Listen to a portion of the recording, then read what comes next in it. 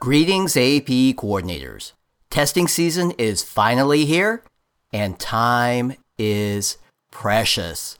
So, we have a series of quick conversations to help with awareness, to help with support, and to help with best practices specific to both paper and pencil AP exams, and the new digital AP exams.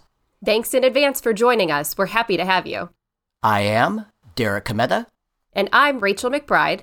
Welcome to the show for AP coordinators. Welcome to Coordinated. Hello, fellow AP coordinators. My name is Carrie Payline, and like many of you right now, we're in the midst of a busy time for our AP programs. Many of us are also working with our seniors as they make matriculation plans for college. One of those important steps includes reminding students to indicate which college, university, or scholarship program they'd like to send their free AP score report. Students selected a score report recipient when they first enrolled in their class sections. However, if their plans have changed, or if they're now certain of their college choice, they can easily change or select a new recipient in their My AP account. Students have until June 20th to take advantage of the free score report. And I'm encouraging our students, particularly seniors, to do this now before they forget. If they do not do this by June 20th, students can still send a score report later, but they would have to pay a fee.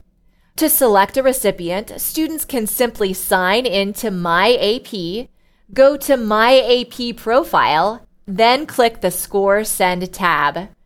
There's also a helpful video we can share with students, walking them through these steps. We'll put a link to that video in today's show notes. Take care and please spread the word to your seniors about the free score report. Rachel, it's the first day of paper and pencil AP exams for 2021. How are you doing? I'm ready. I've been waiting for this. So we coordinators have worked so hard this year to prepare for the changes. And we've had so many opportunities to learn and share best practices that I can't really wait for it to start. So I'm ready for all the payoff of the hard work. And you are testing on site, on your actual campus. So any special plans for getting students into their randomized seat in your testing rooms? I'm curious to hear if you made any changes to factor in social distancing protocols. So we are on site. At my school, most students have been back in person, actually. So we've had a lot of practice with hosting in-person SAT, PSAT. So our students are fairly used to practicing social distancing guidelines. So I really didn't have to make any major changes, which was nice. I will have my proctors check students in at the testing room door. They'll have a randomized seating chart posted. We'll give kids their seat numbers, have them sanitize their hands, and allow them in one at a time, socially distanced and masked, of course. So a solid plan. Sounds like a solid plan. No Yeah. surprise. Thank you for the quick update.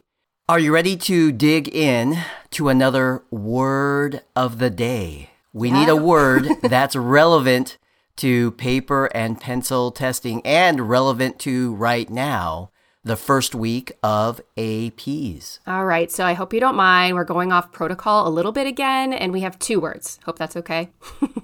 Yes, definitely fine. You scared me for a second there when you said off protocol, but I'm good now. Good. What are your 2 words of the day? Split shipment. Split shipment. Yeah, I like it. Let's start by explaining what is meant when we say split shipment. So maybe, Derek, we can split the explanation up. Okay, good call. So I'll go first. So schools like mine, any school who ordered 150 or more paper AP exams for Administration 1 is automatically enrolled in and required to use split shipment. And to clarify, that means at least some of those 150 exams, 150 or more exams, are administered during both weeks of Administration 1. And the key word in what you just said, Rachel, automatically. Yes, as in automatically for any school who ordered 150 or more paper AP exams in Admin 1, like mine. So this definitely impacts me. Yeah. So that's who this impacts. And it sounds like you've had some experience with this in the past. Yes. Can you share with our listeners what exactly is split shipment? So, good question. The way I think of it, we split our return shipment into two parts, hence the name split shipment, right? Right.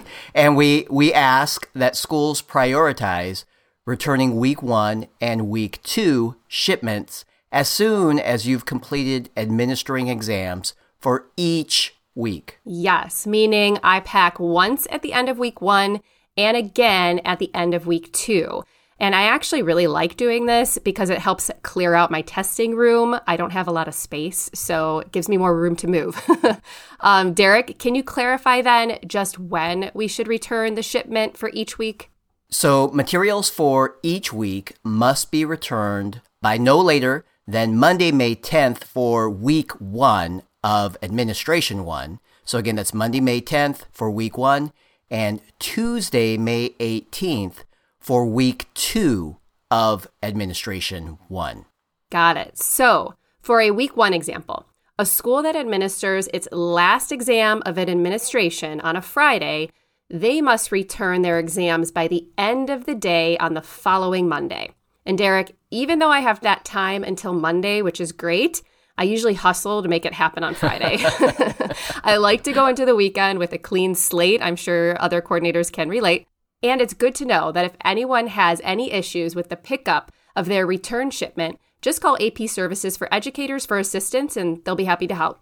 And Rachel, if I may, I'd like to toss in one more note. Well, please do.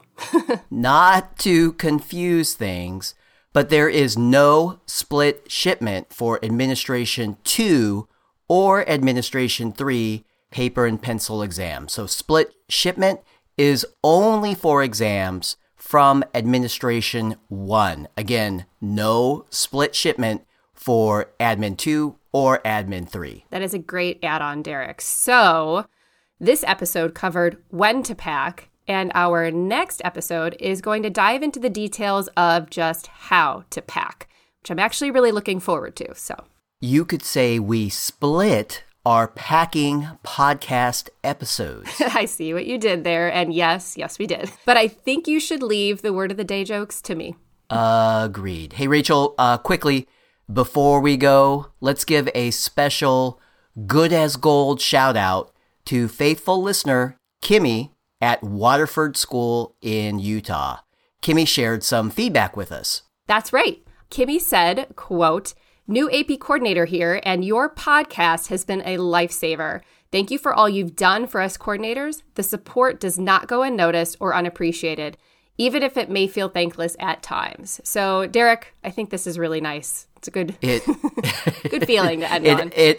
It absolutely is. Thank you, Kimmy, for making our whole week.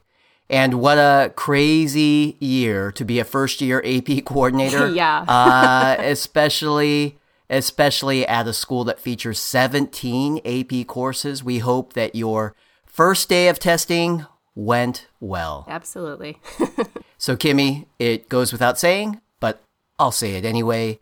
You are good as gold. All right, everyone. Thanks for joining us. We'll be back again soon with another AP Coordinator Word of the Day. And AP Coordinators, we hope these words resonate with you, no doubt, every day. You are always good as gold.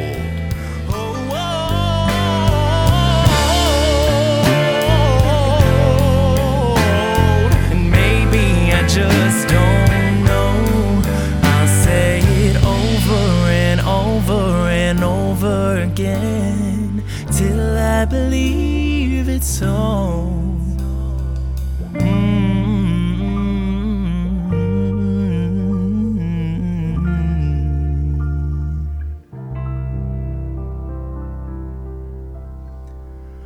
I'm good as gold.